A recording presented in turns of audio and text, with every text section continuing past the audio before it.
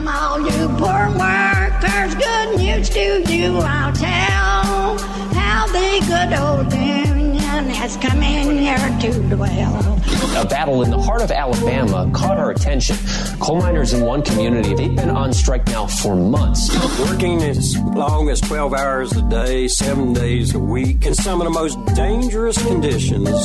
I really think that the labor movement is the single greatest force for democracy in the history of the United States. The story of Alabama is a story of not just resilience, but of militancy. I say no contract, you say no code. No contract, no contract. If we ain't all free, ain't none of us free. You're listening to Alabama's only union talk radio show, The Valley Labor Report, with Adam Keller and Jacob Morrison.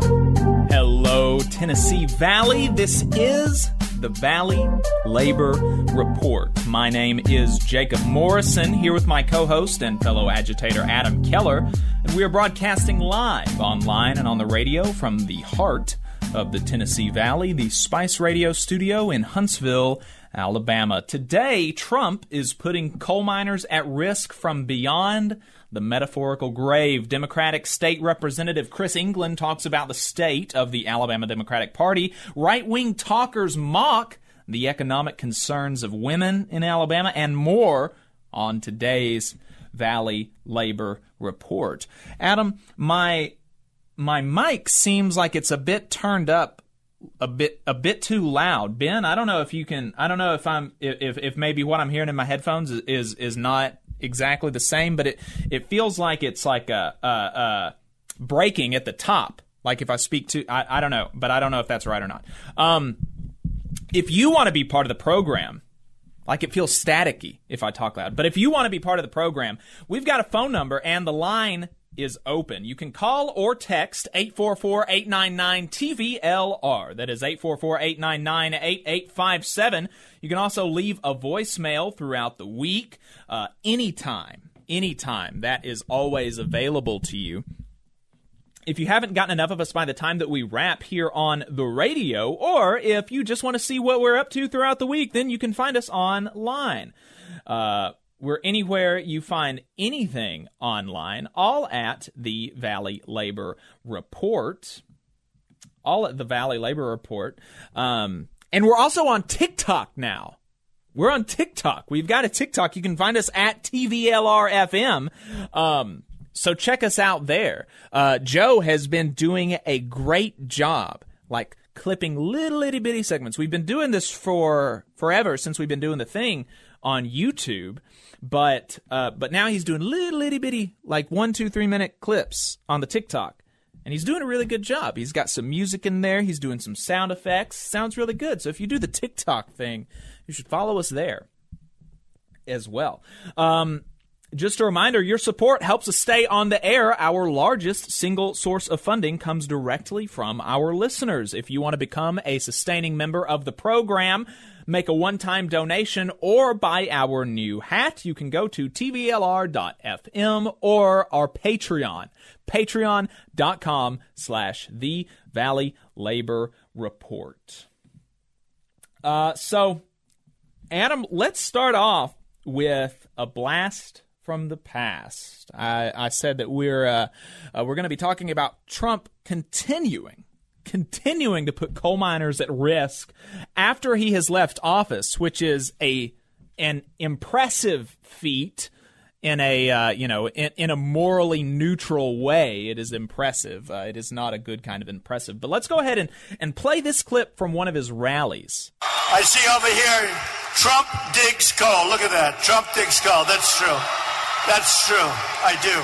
Yeah. So, I think that what we can see there is, or what we can imagine there, is that there is an implied bosses at the end of that statement, right? I mean, if I had to, how if I look at you and I say go, I just say go, there's an implied you as the subject, right? When he says Trump digs coal, there is an implied bosses at the end. Trump digs coal, bosses. And I mean, to be fair, Trump even did kind of lay that out in that same speech. Here he talks about ripping up regulations. Adam, let's play that clip.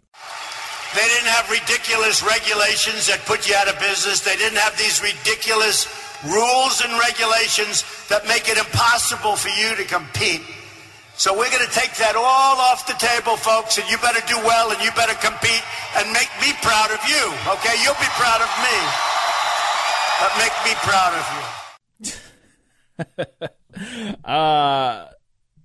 Could you, this is something that I've never understood about people who like Trump, because they're generally speaking, they're like the folks that, that they are masculine and independent and manly, but this kind of like make me proud of you, that's just so condescending. Like, screw you. I don't care if you're proud of me. Like, I don't care, but it's just that. You mean you don't live and breathe to impress New York billionaires? I do not, actually. I do not live and breathe to impress billionaires, and the coal miners that I know don't either, to be fair. So now, what I think that probably the audience, what a lot of working folks in that audience, and I don't doubt there are lots of working folks in that audience, what they're probably thinking, what they were probably thinking, is that, I don't know, he's going to get rid of, like, feeling regulations or something, right? Because that's what Republicans want you to believe, is that all these regulations, they're just absurd, they're silly, they're frou-frou, they're for women. But I would be willing to bet. I'd be willing to bet money. And I mean, call and correct me if I'm wrong, because I know that we do have coal miners that listen to this program. So feel free to call. The phone number is 844-899-TVLR if you think that I'm off base here.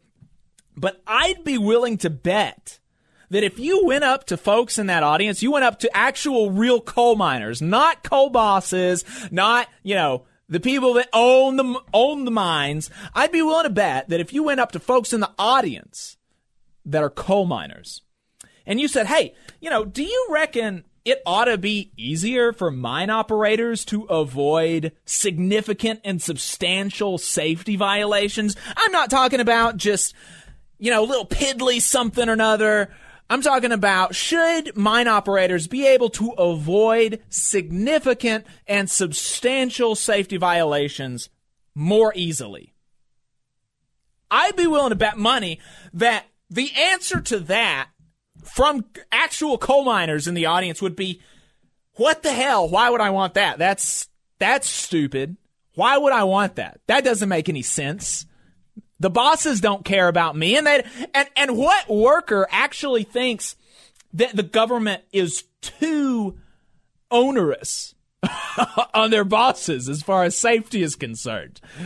I mean, that's not a thing that happens. Like that, you're not living in the real world if that's what you think workers feel like. So, but that's exactly what the still Republican-controlled, Trump appointee-controlled Federal Mine Safety and Health Review Commission is doing right now. From an article in the, so the Federal Mine Safety and Health Review Board is an independent agency that reviews legal disputes stemming from citations and fines against mining companies. From an article in the Huffington Post by labor reporter Dave Jamieson, the commission is supposed to have 5 sitting members who serve staggered terms and adjudicate cases as a panel. By tradition, the president's party gets 3 members and the other party gets 2. But right now, the agency only has 3 Senate-confirmed commissioners with a 2-to-1 GOP majority. The 2 Republican members, William Alfin and Marco Rajkovic, are longtime lawyers for mining companies. Oh, imagine that. That's right. Who were the Trump Republican appointees? They were mining company lawyers. You've literally got foxes guarding the henhouse. There is not a more apt analogy than this. Right. I mean, these are the people that if you're negotiating a contract or on the other side of the table, these are the people that if you get hurt on the job will do everything in their power to deny you benefits. Yes. These are the people that when you as a worker get injured on the job, you as a coal miner get injured down in the mines, these are the people that are going to be fighting against you. These are the people that are going to be saying that you should just toughen up and get back to work on your broken legs. That these are the people that are going to be telling you that you don't deserve workers' compensation. These are the people that are going to be telling you that you should have been more responsible down in the mines. These are going to be the people that are doing everything they can to protect the boss's bottom line and keep money out of your pockets after you've been injured down in the coal mines. And these are the people that Donald Trump appointed to the Federal Mine Safety and Health Review Board.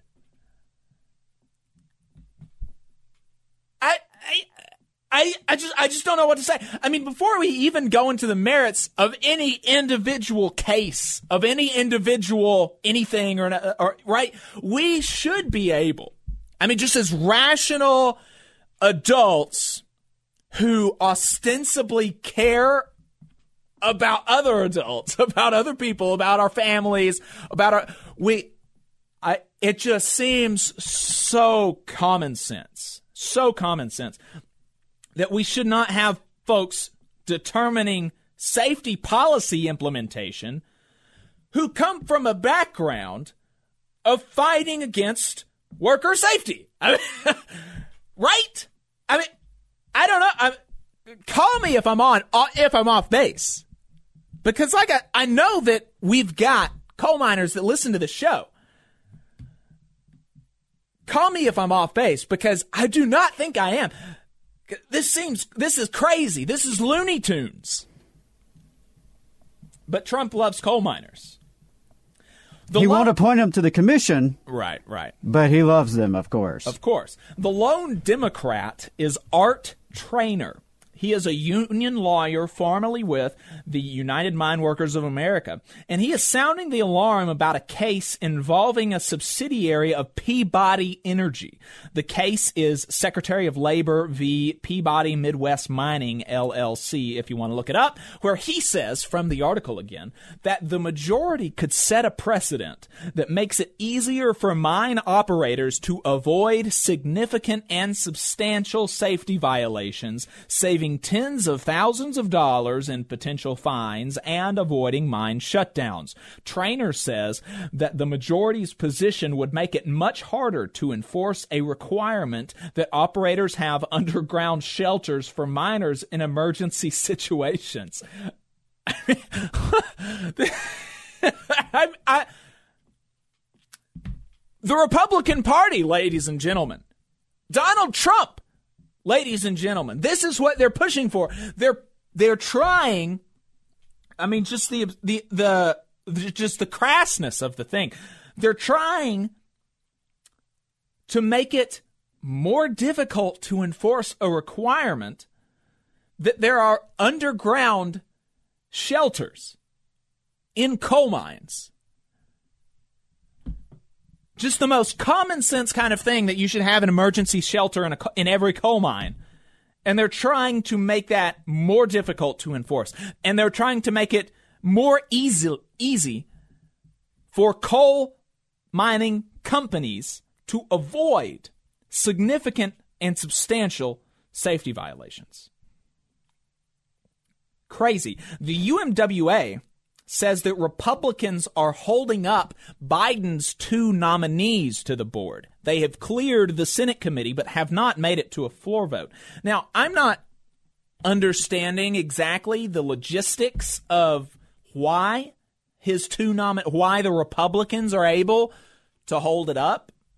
But that's what I don't know. I don't know why the UMWA. I mean, there may be a more conservative union than some, but I don't think that they would just protect Republican U.S. senators. So, I'm willing to take their word on this. But I don't understand exactly the logistics there. But so Biden has two nominees up that are that are not coal mining company lawyers, and the Republicans are holding them up. And he's been in office since January of 2021. Well, we are well into Biden's second year, and the Republicans are still holding up his appointees to the Federal Mine Safety and Health Review Board. Which is giving Trump a de facto majority on the board. So the people that are determining the implementation of safety regulations, safety laws, as it relates to coal miners, are company lawyers. That is Donald Trump's legacy for coal miners, putting them at risk long after he is gone. So that's something I'm sure he's proud of. Unironically, I'm sure he's proud of that. It's just, I don't know if you have anything else to add to that, Adam, but like you said, foxes guarding the hen house. I mean, that really does say it all right here. And unfortunately, I think if we were to look at these other agencies across the federal government, it would be a very similar story. Yeah. I mean, how many people even know that there is such a thing as the Mine Safety Commission? Right. And there are boards and agencies like this for industry after industry where, I mean, you don't have to give credit to the Republicans, but in a way, you have to admire the viciousness and competence they've exerted in really destroying these agencies from the inside out, maintaining control over agencies and commissions when they're not even in control of Congress or the White House. Right. It'd be nice if people who stood up for us as regular people could be half as effective. Right. Yeah, somebody in the chat, Rai in our YouTube chat, said nothing he says has anything to do with coal workers. He just wants the industry itself to dominate other coal industries. He wants those coal miners worked to death to compete. That's exactly right. So let's hit another couple of quickies before we head to our first break. Starbucks workers had another big week last week on top of their standard feverish pace of unionization, union election filings, union wins. The NLRB is seeking a bargaining order, which is extremely rare. Extremely rare. That's a big deal. Yeah. You'll remember how earlier this month, the NLRB filed a complaint alleging Starbucks committed more than 200 violations of labor law in Buffalo alone. In that region alone, more than 200 violations of labor law. Let's go ahead and put that article up. From the Huffington Post, Dave Jamieson has another. Dave Jamieson at the Huffington Post. I mean, the Huffington Post is like kind of a weird outlet as far as sometimes they have a lot of clickbaity stuff, but Dave Jamieson consistently puts out really good content, really good reporting. I have a lot of respect for him, and I follow his work quite a lot. Yeah, I really echo those sentiments. I mean, don't hold it against him that he writes for HuffPost. I mean, you got to get a paycheck. So. Yeah, he's a legitimately good labor reporter. His work product speaks for itself, for sure. The title "Starbucks Union Busting" was so bad it forced the NLRB says it should be forced to bargain. So last week, the complaint that was filed about a month ago, alleging more than 200 violations of labor law. Last week, that complaint was amended to include a gazelle bargaining order at one location. That location, Camp Road in Hamburg, New York, voted against unionizing by 12-8, but only after terminating 6 pro-union workers, disciplining and surveilling others, closing stores, and changing work policies. prior to these flagrant violations of labor law, Linda Leslie, a regional director for the NLRB, noted that a majority of the workers had signed authorization cards indicating their support for unionizations, and that, from another article in the Huffington Post by Dave Jamieson, the firing of union supporters and other forms of retaliation make it so that traditional remedies will not do in the case of Camp Road. She says workers made their desire to unionize clear by a majority signing union cards, and that Starbucks should therefore have to bargain with the workers, with the union. So, now, like I said, this is a gazelle bargaining order, which is different from a Joy Silk bargaining order that the NLRB General Counsel Jennifer Abruzzo is trying to resurrect. We did a deep dive on the resurrection of the Joy Silk doctrine a couple of weeks ago on the show. You can see our go to our YouTube page for that breakdown. But super brass tacks, basically the difference of the Gazelle doctrine versus the Joy Silk doctrine is that to issue a Gazelle bargaining order, it has to be a lot worse. And that's basically the brass tacks, just the bare knuckle kind of bare bones stuff is for a Gazelle bargaining order to be issued, it has to be way worse. The violations of labor law have to be way more systemic. And that's what happened in this case. So because of the incredibly high bar for Gazelle bargaining orders, they're incredibly rare.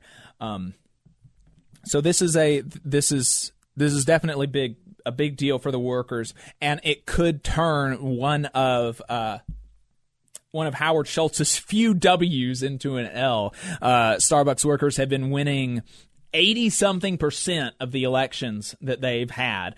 They have now formed almost 80 unions, and they filed for election at almost 300 locations.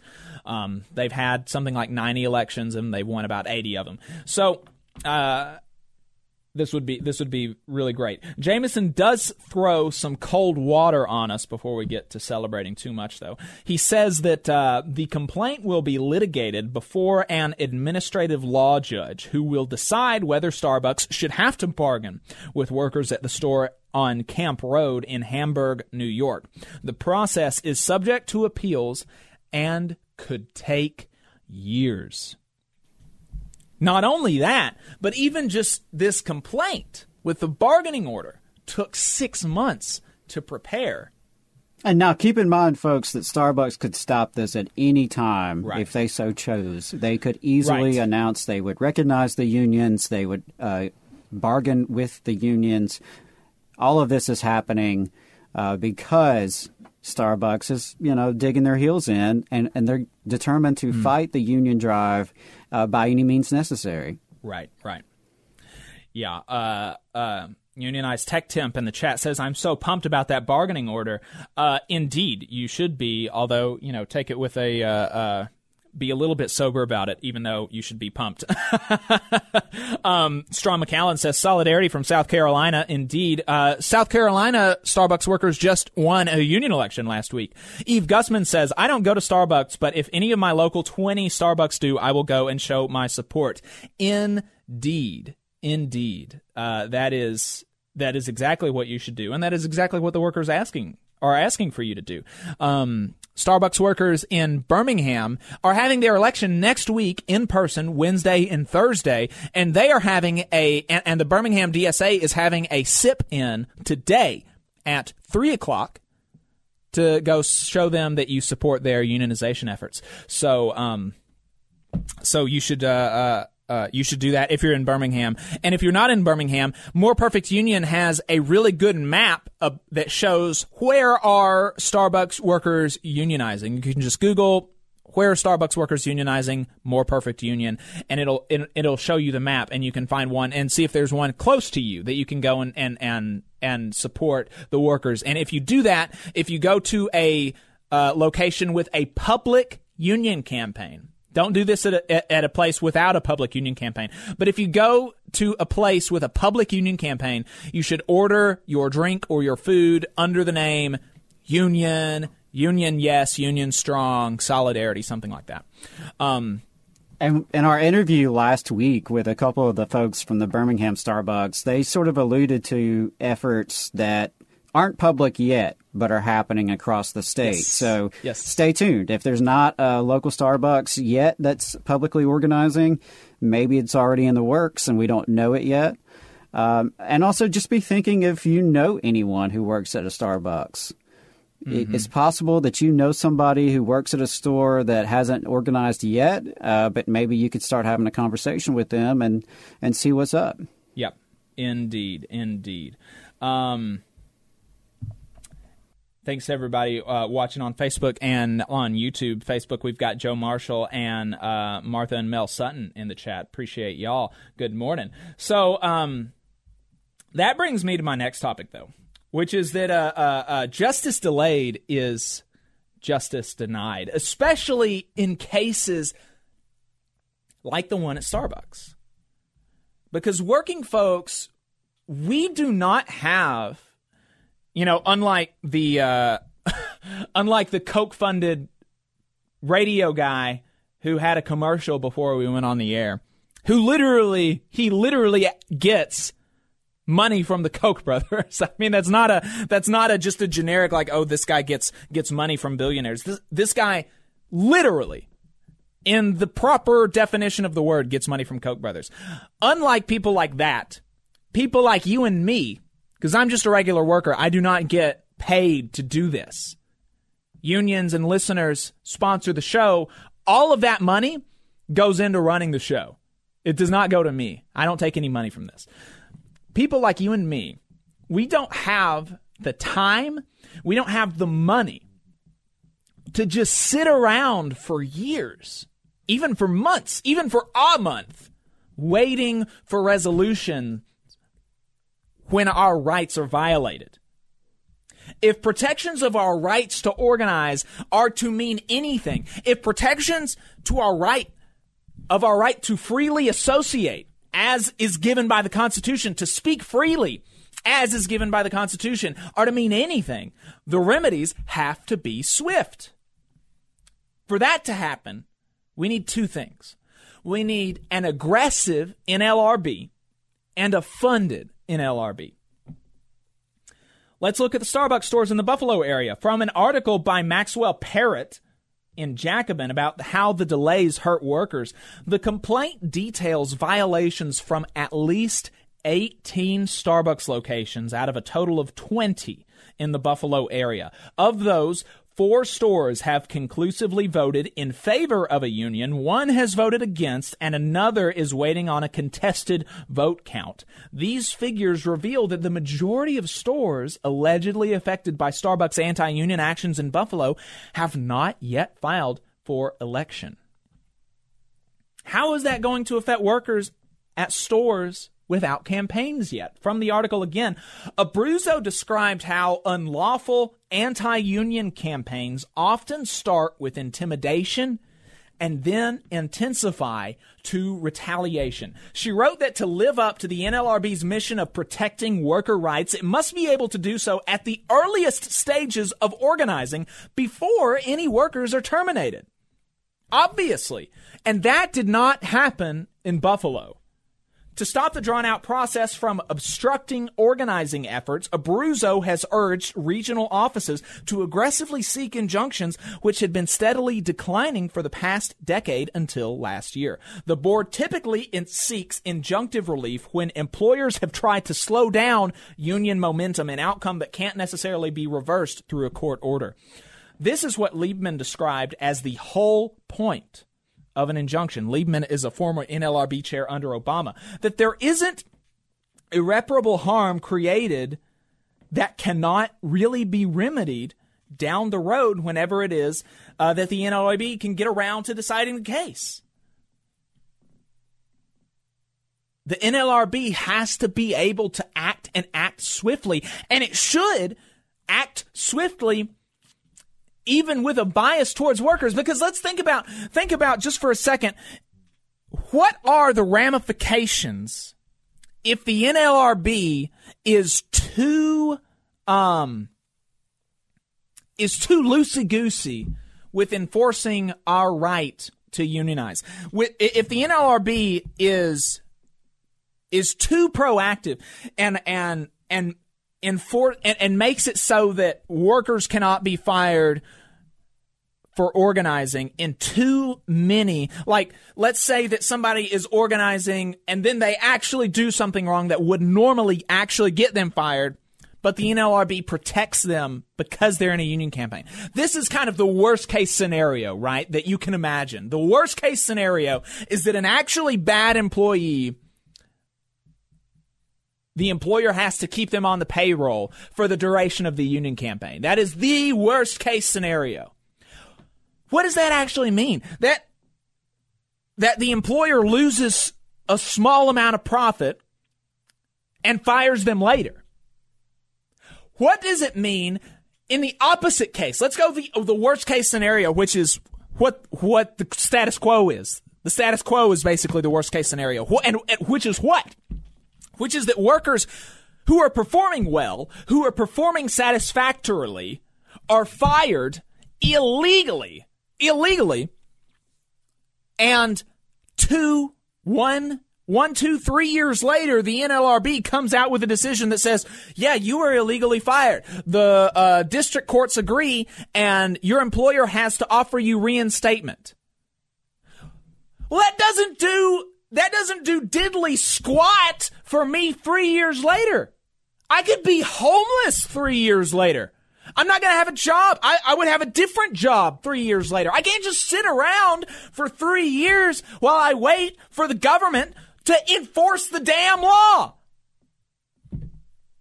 I can't do that. I'm a worker. I live paycheck to paycheck. So I become homeless or I get a different job. And that's exactly what happens. Studies have shown that only 6% of people who are offered reinstatement as a result of violations of labor law actually take the job because they've had to get a different job and they've had to adjust their life around that job. 6%.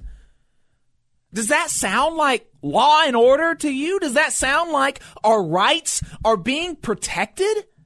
No, of course not. Of course not. And they also need funding. The NLRB has had, when you account for inflation, something like a 30% cut since 2010. We have so many more workers. We have so many more people filing for election since 2010. And they have 30% fewer resources. The Birmingham NLRB office would be fully staffed at, what was it that Joseph Webb told us, the NLRB attorney that we spoke to?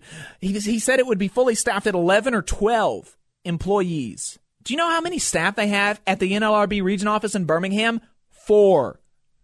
They have 4 people running an entire region. 4 people for all the workers in Alabama. 4 people. It's insane. It's absolutely insane. So the Biden administration is trying to push for some more funding for the NLRB, and of course Republicans are fighting against it. Again, look, there's a difference between the two parties. I'm not a big booster of either one, but there's a difference, right? And so anyway, let's seen somebody put loosey goosey on a soundboard for the show. maybe we can do that. I'm not understanding Nick in the YouTube chat. Unions are for class resolution malfeasance as corporations took over disability and then employee benefits as a cost of goods sold because it is income tax free. I'm not really sure that I understand that. DL Sendero asks, are there any updates for the Amazon Bessemer union vote? No, there are not at this point. Let's go ahead and take a break. And on the other side, we're going to be talking to State Representative Chris England about the state of the Alabama Democratic Party. Hometown Action is a grassroots organization building a multiracial working class movement for racial, gender, economic, and environmental justice in Alabama's rural communities. We stand in solidarity with Alabama workers and are proud to support the Valley Labor Report's efforts to inform and build the Southern worker movement. Please visit hometownaction.org and follow our social media channels at Hometown Action to learn more about how you too can get involved to make the South a better place for all workers. Solidarity, y'all. IBW 558 is like a great football team. You've got to have the aptitude, skills, and knowledge to outperform the competition. If you're a non-union electrician, now is the perfect time to get off the sideline and join our team. We have the absolute best wages and benefit package in North Alabama and Southern Tennessee. It's because our team stands together, bargains together, and our families benefit from it. With immediate openings, you have the opportunity to see why the IBW is the right choice. Energy Alabama is a locally operated and membership-based nonprofit organization focused on advancing Alabama's clean energy future through education and advocacy. Many people in charge of infrastructure and building decisions simply don't know about how viable clean and renewable energy is. To that end, Energy Alabama has provided instruction to more than thousands of adults and tens of thousands of K-12 students across the state. We're working hard to build careers in clean energy and help everyday Alabamians save money on their utility bills. Learn more about our work and how you can join us at energyalabama.org. Support for the Valley Labor Report comes from the International Federation of Professional and Technical Engineers Union. Learn more by visiting www.ifpte.org. The attorneys at Maples, Tucker & Jacobs have stood with the working people of Alabama for over 40 years, providing skilled legal representation for your workplace injury claims. When you are injured on the job, it can be a scary time. The attorneys at Maples, Tucker & Jacobs have the experience to guide you through the process to make sure that you and your family are properly taken care of and your rights are protected. If you need help, call the attorneys at Maples, Tucker & Jacobs at 855-617-9333 or visit online at www.mtnj.com. No representation is made that the quality of legal services provided is greater than the quality of legal services provided by other law firms. Support for this program comes from the International Brotherhood of Electrical Workers, Local 136 out of Central Alabama. Learn more at ibew136.org. Attention union members, membership organizations, podcasters, or anyone with a payment processing need. The future is here, and your organization needs to be prepared by working with Unionly. With Unionly, your union or organization can take payments on a mobile device, eliminating processing fees, giving you a better price than other payment processing methods, while at the same time supporting a union-friendly business with a specialized skill set to meet your needs.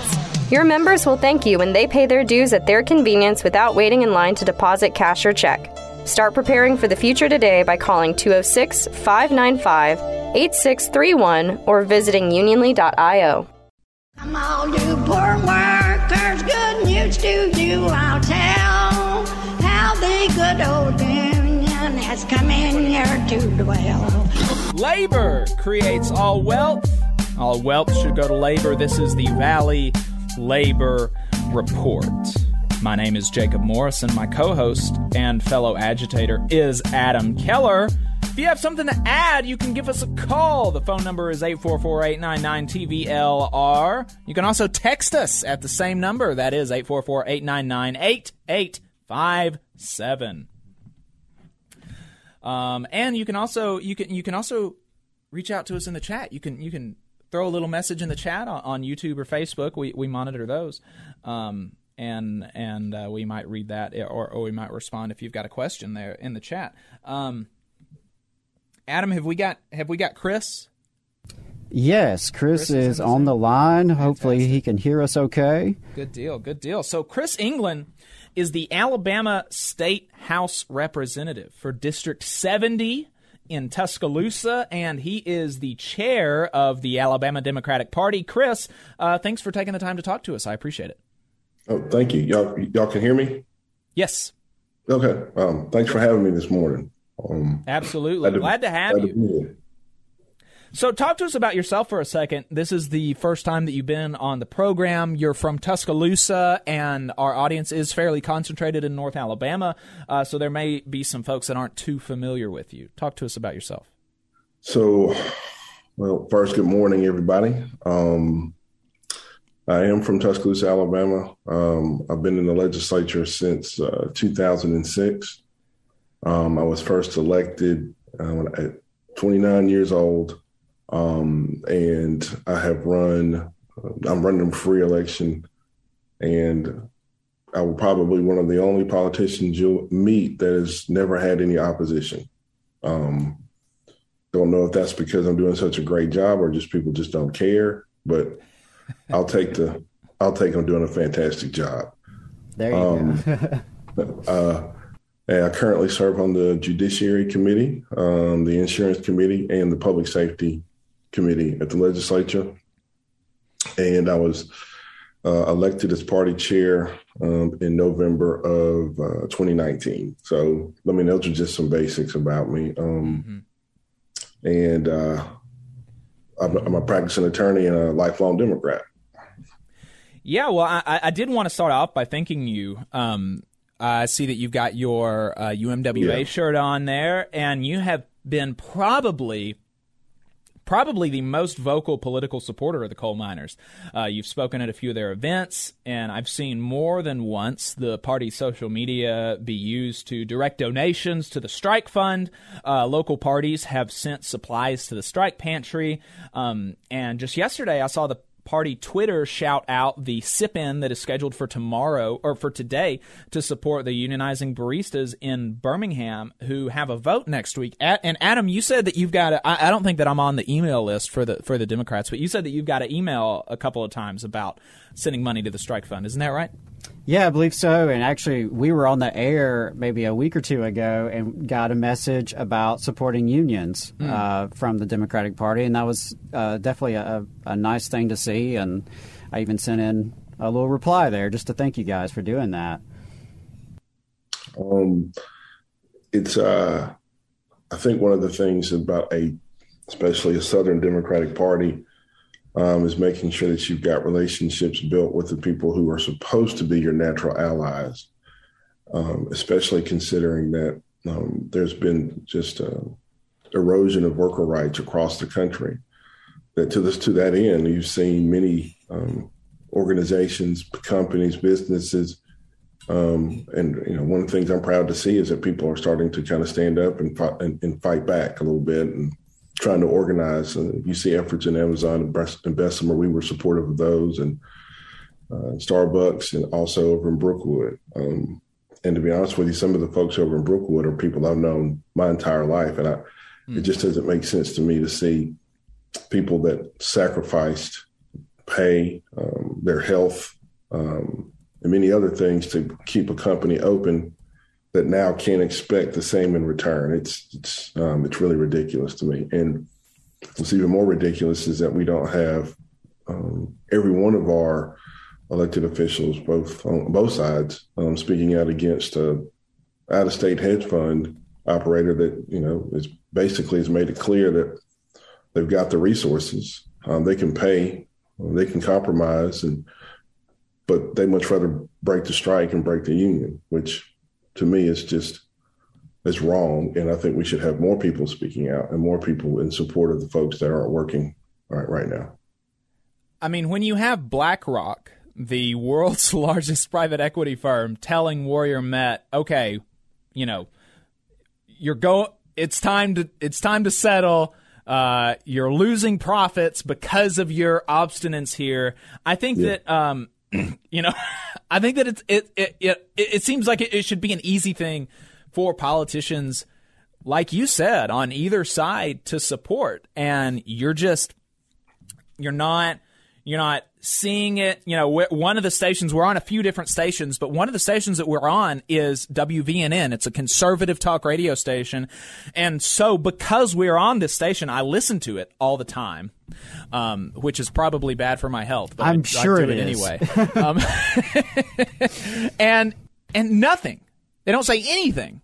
Nothing about it. And these are people that are supposed to be, they love coal miners, is what they say. And nothing about it. You wouldn't, if the people that listen to WVNN, if they only get their news from the radio, then me being on the radio is the that would be the only time that they hear about this. Because sometimes I'm a guest on some of their shows, and I'll bring it up basically every time I come on. But if I'm not on, if I'm not a guest, or if I'm not hosting this show right now, they never hear about it. It's insane. Well, it shouldn't be lost on anyone that a company is willing to lose profits, close a mine to not treat their employees fairly. But it should bother everyone that your fellow Alabamians have been on strike for over a year now. Mm-hmm. And everyone should know about it, and I think everybody should be talking about it. And I think Warrior Met should be shamed publicly for how they're treating the employees there. Yeah, so this is the kind of thing, supporting workers, making the party more relevant. That's kind of a big part of your reason for being the party chair in the first place. You ran a contested election in 2018. There was a lot of controversy around that, and you were finally seated, like you said, in 2020. And you won out basically on that promise of reinvigorating the party, making it relevant again. How do you feel about that 4 years out, 3 years out from winning your election? So we're for lack of a better term, we're engaging in a very long rebuild. Because even though the Democratic Party was in control of the legislature and partly in control of just about every branch of government for over 140 years, there wasn't exactly party building going on there, more so than it was candidate support.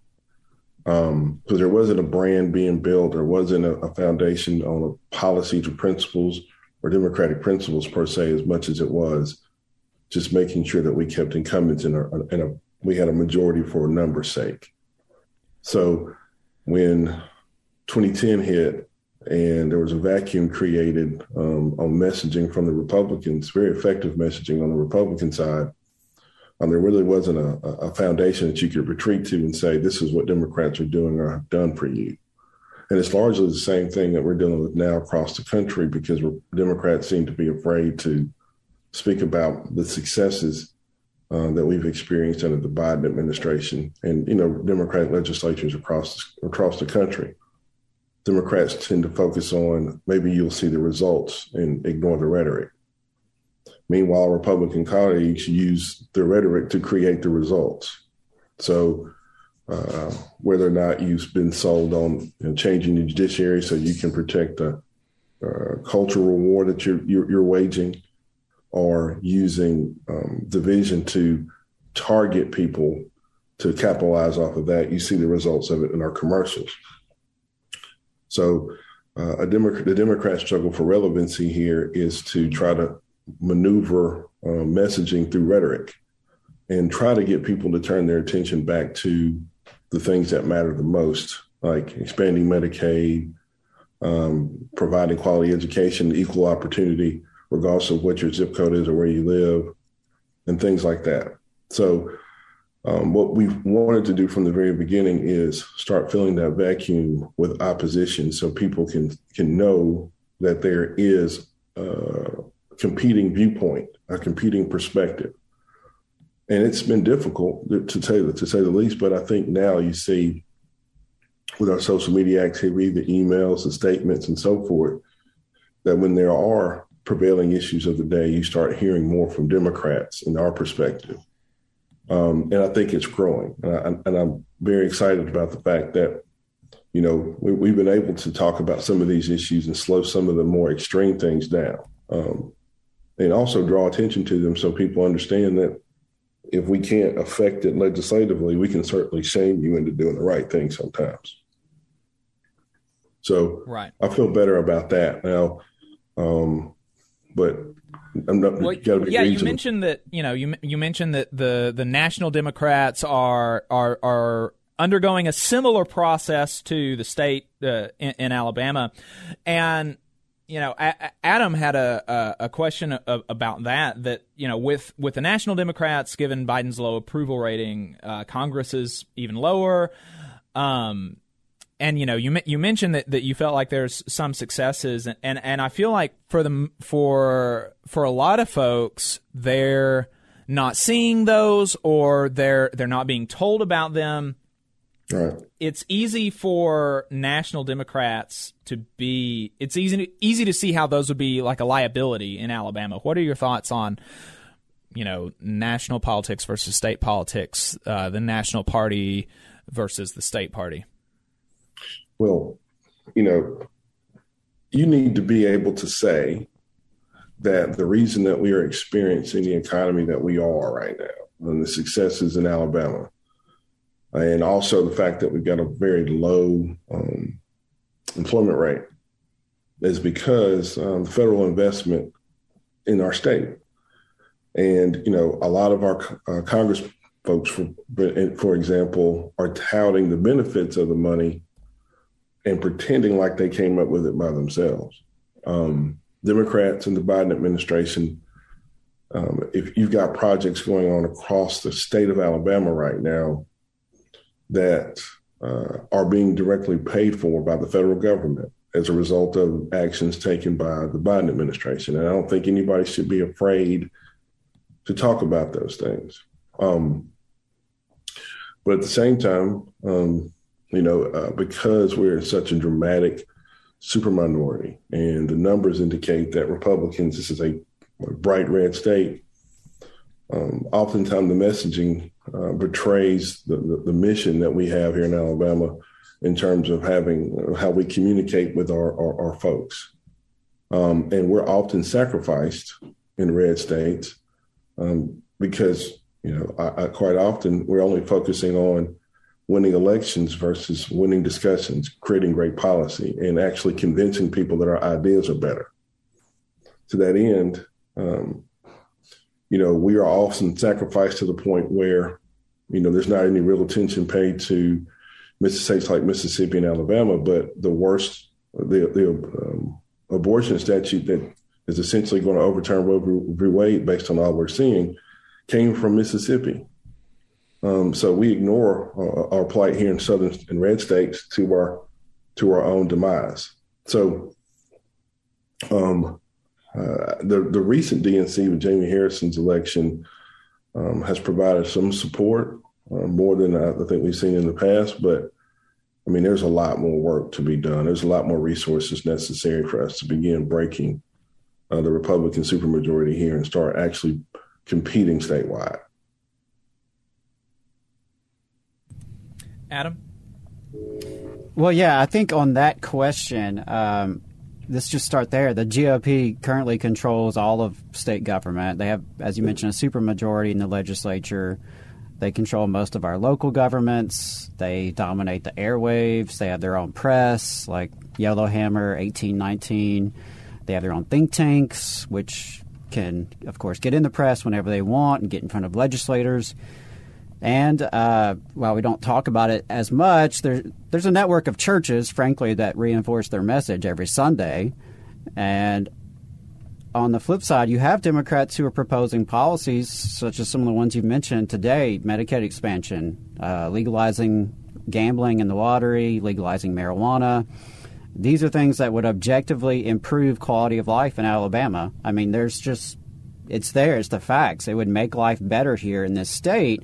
But given the far right's just ideological dominance in Alabama, how do Democrats break through that? And I'd love to know kind of what you're thinking so far now that you've had some time as the chair. What do you think in terms of how can Democrats break through that stranglehold? Well, that's a great point, great question. And honestly, it starts locally, it starts grassroots, and you build from there. And from Doug Jones's election, although we did not get the result that we wanted, we did see some trends developing that were positive. The turnout on the Democratic side increased tremendously. But we also saw pockets in different areas, especially in the Huntsville area and in the suburbs of Birmingham, and also even in the Auburn, Lee County area, where we saw great turnout, better results, and to the point where it creates some optimism in legislative races going forward that there are some chances to flip a few seats. And first and foremost, I think one of the most important things is breaking the Republican supermajority. At this point, with the supermajority, they can operate without Democrats even being in the building. And so oftentimes in debates like that, they're only debating extreme and moderate extreme, if that makes sense. So breaking that Republican supermajority will start giving us a foothold in some of those discussions, which will then create the momentum necessary to start actually winning other places. So that's A. I think there are opportunities there just based upon numbers. But I think most importantly, though, we just can't be afraid to continue to push back on and point out extremism. We can't be afraid to point out that Republicans at times most times are not operating in the best interest of their constituents, but operating in the best interest of what continues to get them elected. And those are two completely different things. And it's going to take work. It's going to take investment. It's going to take actual people running for office and not being afraid of potentially losing. Because in this situation, when you're rebuilding from the ground up, winning has to be redefined as not just being successful in an election, but also defining what the debate is, defining the terms of the debate. What's interesting, I'll give you an example of that. When Walt Maddox ran against Kay Ivey, some of the platform positions that he articulated in his campaign were adopted and passed by Kay Ivey in our first couple of sessions, whether it be dealing with what she felt like was a prison problem, or passing a tax for roads and bridges, or coming out in support of a lottery. Those were things that Walt was talking about in his campaign. So sometimes you winning doesn't necessarily, it can't be defined by, success in terms of winning and losing the election versus also impacting the debate. So we've got to be aggressive about that. You cannot be afraid to say that we're Democrats and this is what we stand for. Yeah, I think I really, really agree with you about that. I think that it's important to have the messages out there and to be strident about, what you and really make a delineation between Republicans and Democrats. I think that that's important, and I don't, it doesn't seem to me that folks are going to get elected as Democrats in Alabama by pretending to be Republicans or being Republican. If they wanted a Republican, they just vote for the Republican. But right. So on the idea of framing the debate, do you feel like there is a place for things like messaging bills? One of the things that y'all really fought against in the last legislature, and you were successful, is defeating the anti-riot bill, which would be very harmful for citizens protesting their government and for workers protesting their bosses. And so obviously we were very opposed to that at the Valley Labor Report and in our unions.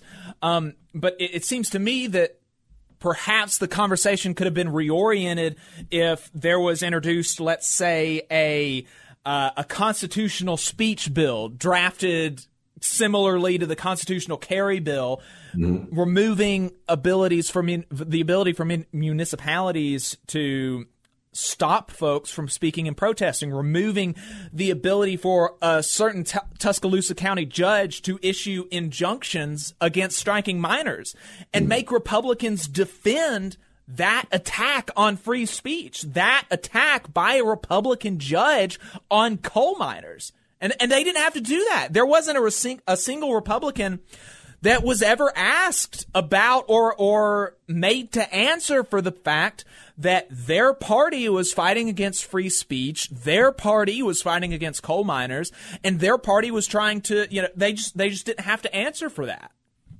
I think it's a great point. And on various issues, we do, as a House caucus, file legislation in order to try to put them on defense on several issues. But I think that's a fantastic idea. And, maybe you and I can kind of talk offline about how to draft something that would point out the irony in the party that's supposed to be about freedom, passing legislation to stop it.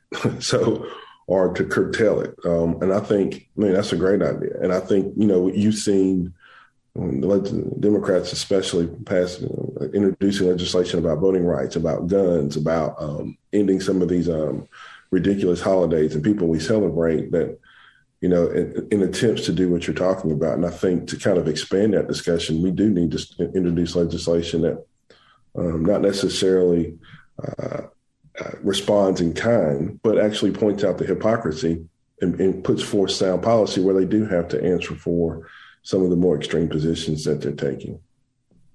Yeah, and you also mentioned about breaking the supermajority. I mean, that's definitely got to be the first step.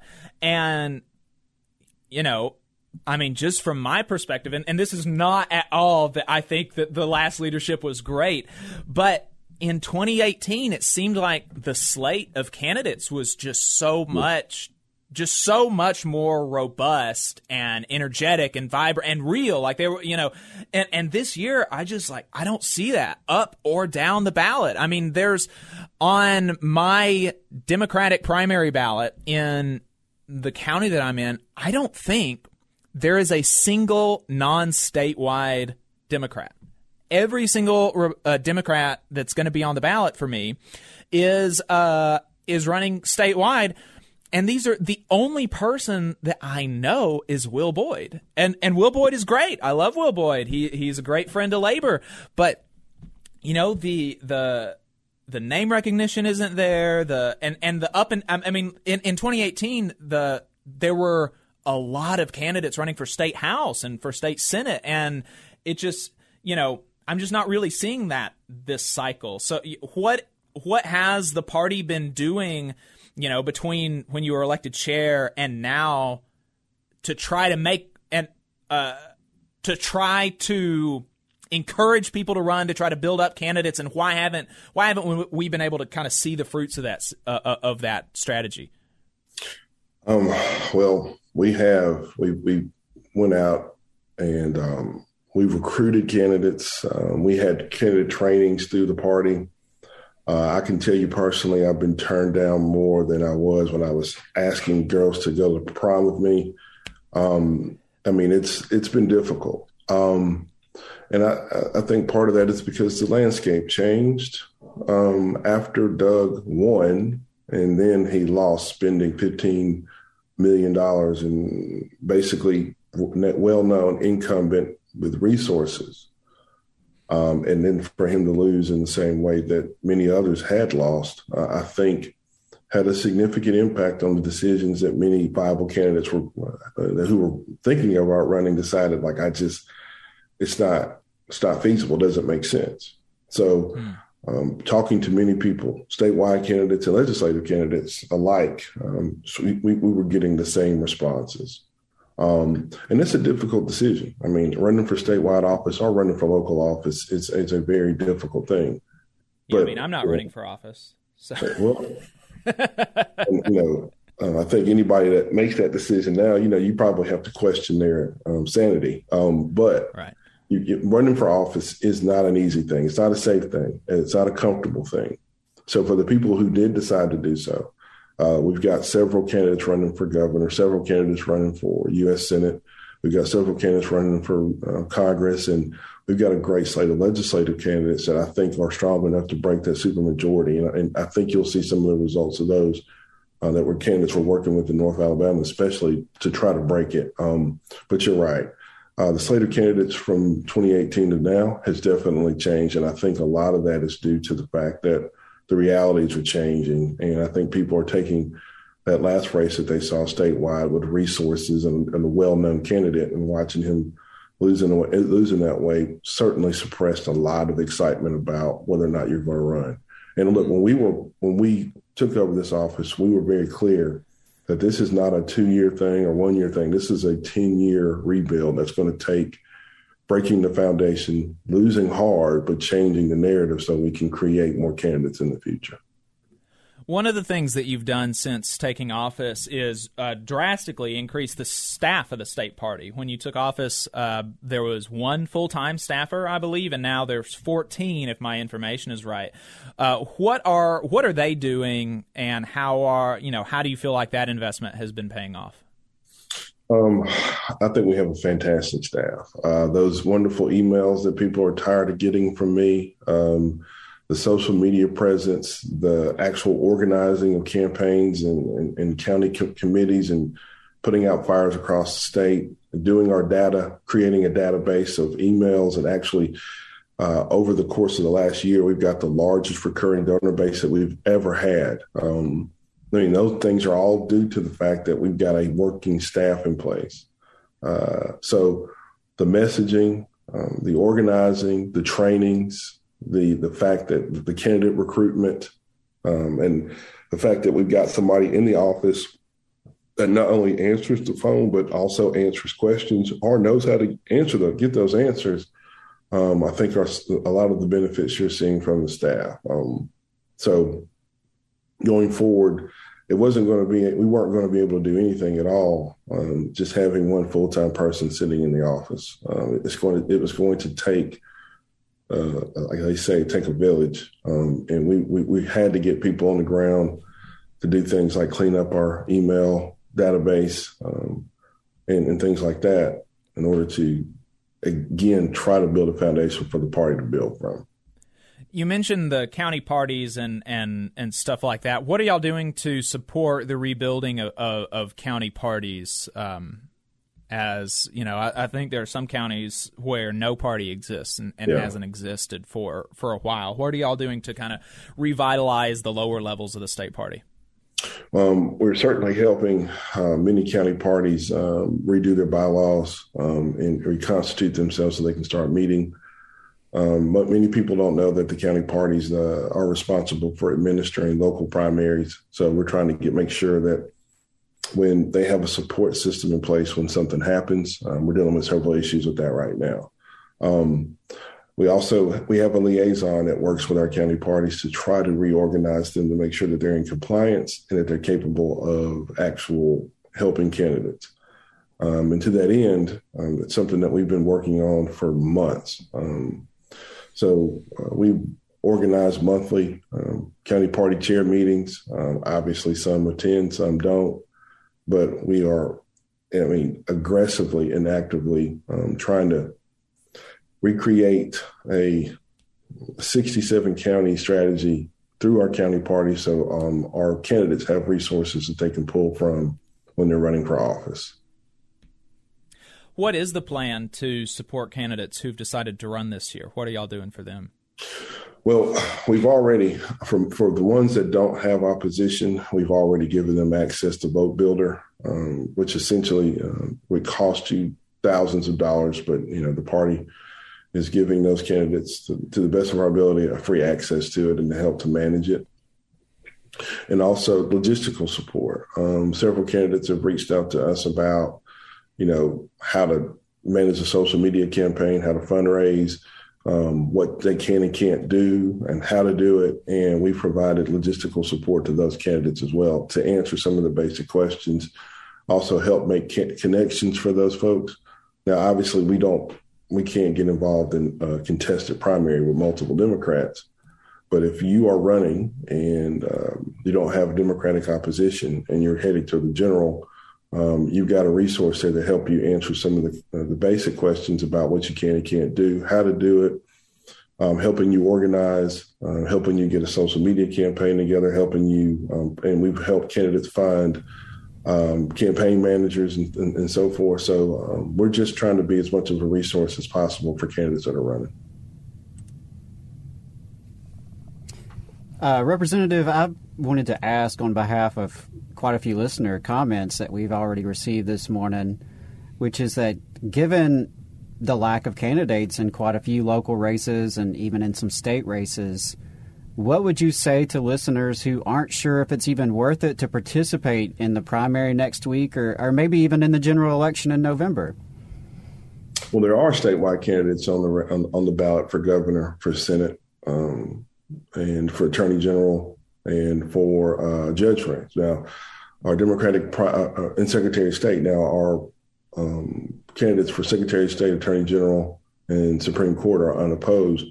But the ones for governor and U.S. Senate need your support.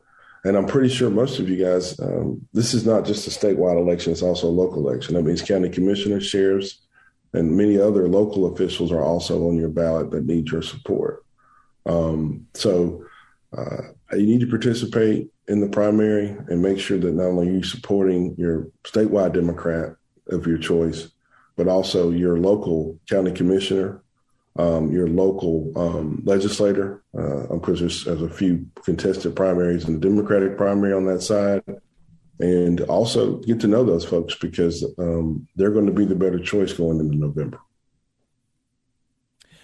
We've got some folks that are not, not super pleased with, that listen to the show that aren't super pleased with Democrats at the state level and at the national level. What would you say to folks like that who are either members of third parties or considering supporting third parties, or just aren't terribly interested in the in working with the Democrats at all?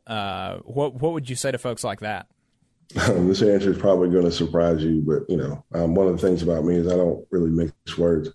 I share their frustration. In the politics of trying to find ways to get elected versus trying to find ways to make a difference, it's very difficult for people to find a place in those two major political parties that match some of the most fundamental things that you're concerned about. But what I can tell you is, as you pointed out, Jacob, earlier, there is a difference. When you're talking about things like labor rights, I think it's obvious who supports those. When you talk about a woman's right to choose, I think it's obvious who supports that. And over the time, it's become very obvious that one party is about freedom of convenience, meaning that if you look like me, act like me, think like me, talk like me, we can talk. But if you don't, we just want you to leave. There's a place for you in the Democratic Party. So I share your frustration. As a Democrat in Alabama, obviously watching what goes on in national politics and not seeing the same aggression about voting rights that I think is necessary in order to protect everything else that we're fighting for. It's frustrating. And not seeing the same activity on protecting a woman's right to choose and so forth. But I can tell you that your participation is necessary, and wherever you decide to participate, in whatever party you're part of, I want to make sure that you look at the candidate and pick the candidate that matches what you believe and what you think is most important, foremost. And also, if any candidate is engaging in this reckless rhetoric, instead of telling you what they're going to do when they get the position, it should automatically disqualify them. Yeah, I think I really, seeing some of these ads from some of the Republican candidates, I feel like they think I feel like they think people are stupid, and it's very frustrating. So I appreciate your time. I do appreciate your time, and we had this. There's a fella in the chat who's been asking this question a lot, and I'm not, y'all are in the super minority, so.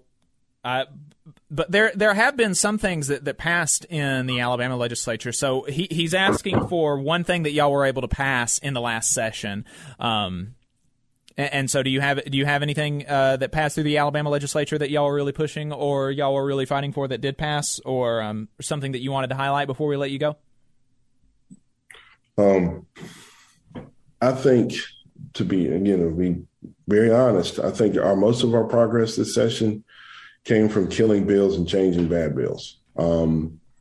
It's very difficult in this environment for a Democratic legislator to introduce legislation and get it passed. Over the course of the last 4 years, I can only speak for myself. I've got legislation through, but it's been, watered down from the lens of what's acceptable to Republicans.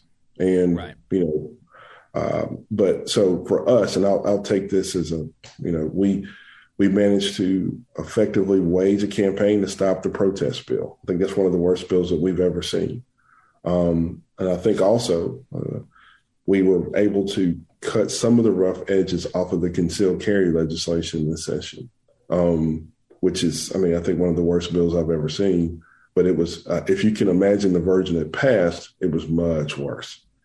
And many others. But I understand what he's saying. And being in the legislature, introducing legislation that's reasonable and fair, and it puts the focus on people first, and watching it not even get a debate in committee is frustrating, which goes to that point. We need to break the Republican supermajority, and we have candidates across the state of Alabama running for legislative seats that will make that possible.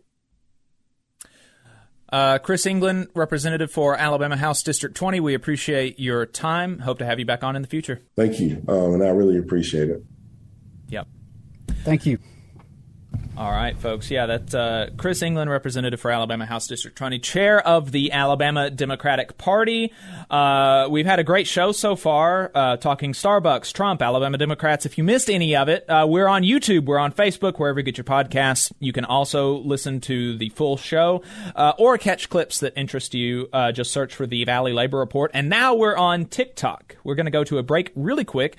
And when we come back, during the break, I'm going to decide whether or not I want to talk about abortion or I want to riff about the elections on Tuesday. We will see, so stay tuned.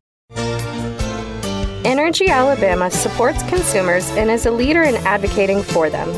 We have been able to successfully fight off utility rate increases in the state, reduce fees for electric vehicles, increase electric vehicle infrastructure spending, and secured a $100 million refund by Alabama Power after the utility overcharged customers for fuel. To learn more about our work advocating for customers and join the fight, go to energyalabama.org. There's a lot of talk about a shortage of workers, but that's not the case with IBW 558.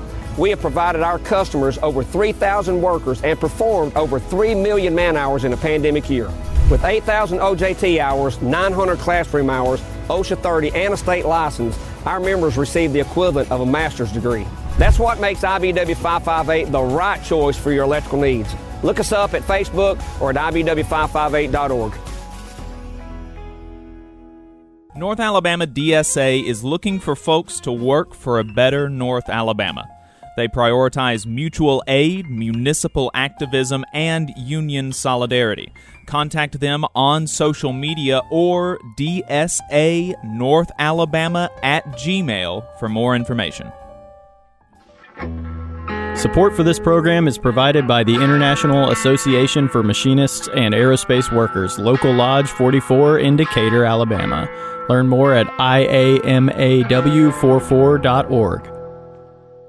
Hometown Action is a grassroots organization building a multiracial, working-class movement for racial, gender, economic, and environmental justice in Alabama's rural communities. We stand in solidarity with Alabama workers and are proud to support the Valley Labor Report's efforts to inform and build the Southern worker movement. Please visit hometownaction.org and follow our social media channels at Hometown Action to learn more about how you too can get involved to make the South a better place for all workers. Solidarity, y'all. Support for this program also comes from the Iron Workers, Local 477. So if you are looking for contractors with lower than average EMR and TRIR, they tell me that if you need to know what those mean, then you will.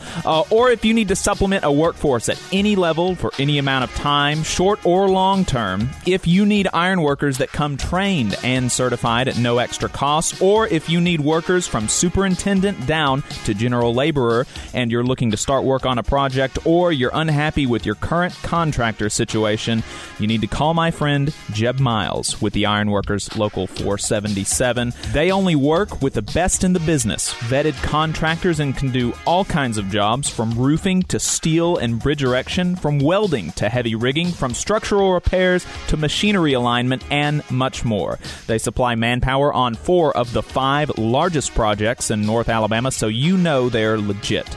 If you need good quality, safe, efficient, diligent, and knowledgeable workers on your job, then you need the Iron Workers Local 477. Call Jeb Miles at 256-383-3334 or via email at local477@bellsouth.net, and make sure you tell them that you heard about them on the Valley Labor Report. We're the nurses, firefighters, and claims representatives that help keep our government services running. We respond to natural disasters. We care for our nation's veterans, and we investigate discrimination in the workplace. We are federal and D.C. government workers, and we are proud to serve the American people. Working in more than 70 agencies across the government, we know we can fulfill our mission because our union has our back. Learn more at afge.org. Paid for by the American Federation of Government Employees, AFL-CIO. Support for this program also comes from the Mid-South Council of Retail, Wholesale, and Department Store Union. Learn more at rwdsu.info.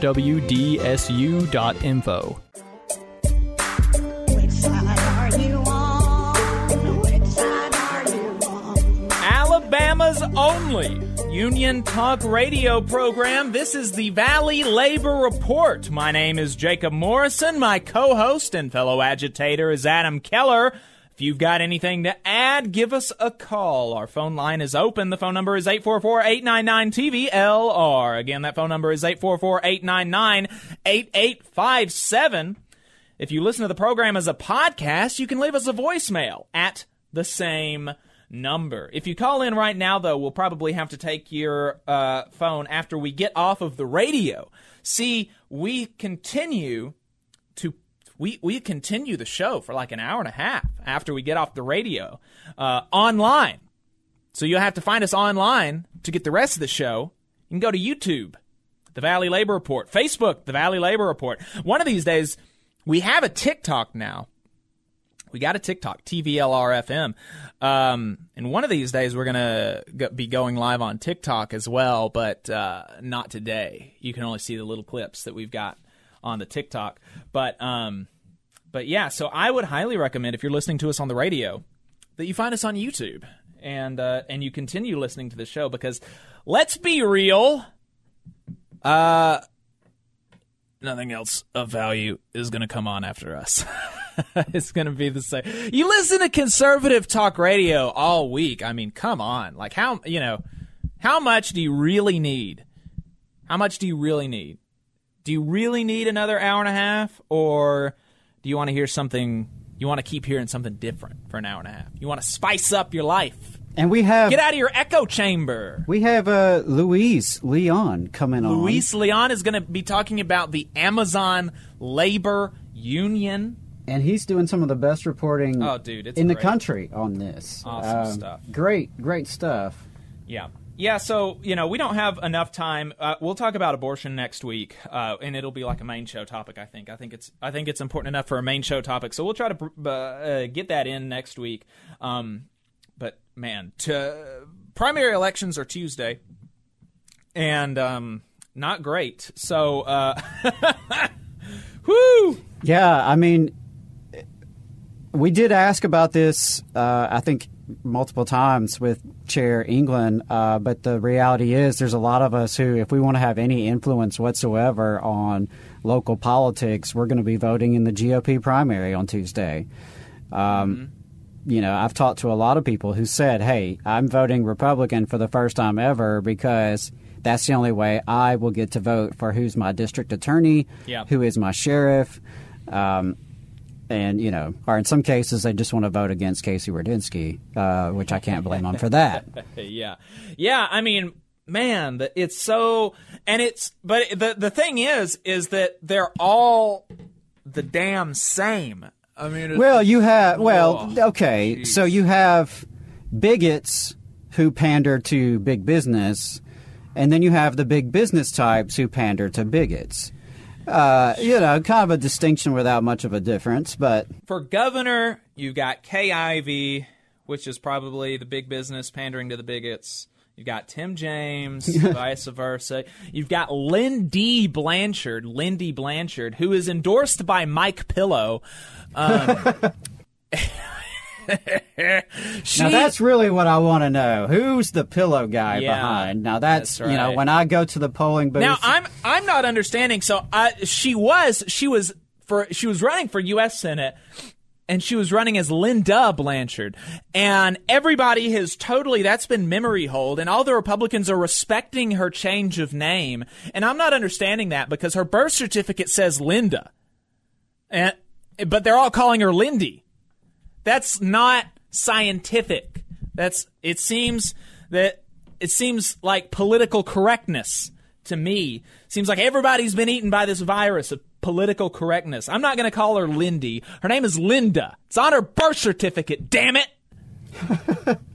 We've also got Dean Odle running for governor, who is a flat earther, legitimate. I mean, not on his campaign website, a flat earther. He was interviewed like he was a serious candidate by No Spew 1819 News. He also thinks we should have a military coup. I mean, not like, okay, I think the election was stolen and we should do something about it once we take power again, blah, blah, blah. We should reforms. This guy reckons the military should execute Joe Biden and take over the presidency again on his campaign website. This dude, he saw a clip of Myanmar and he was like, hey, let's try that. Hell yeah! That's cool, man.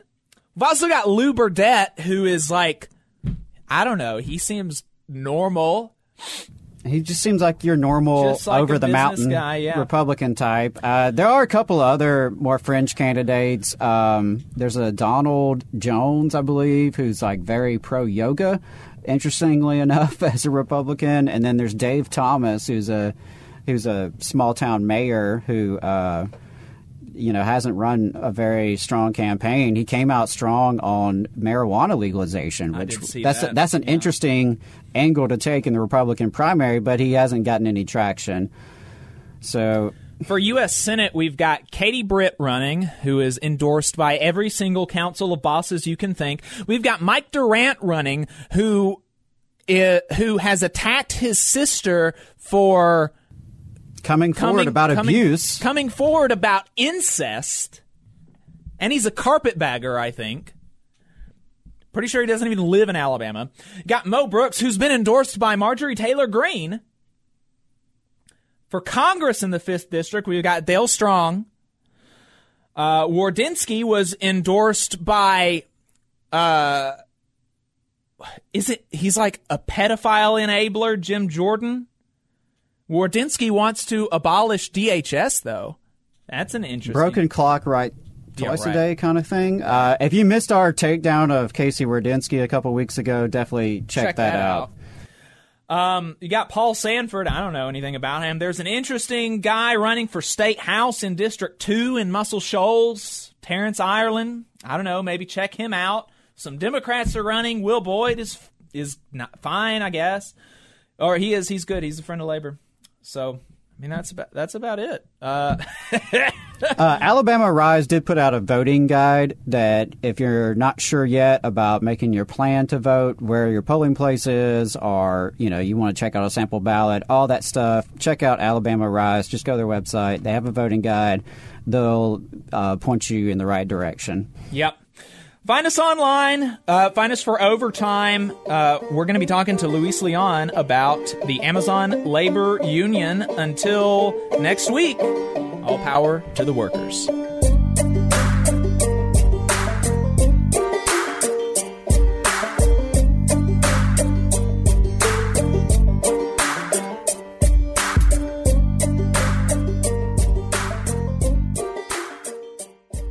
You'll find Overtime in your podcast feed on Thursday.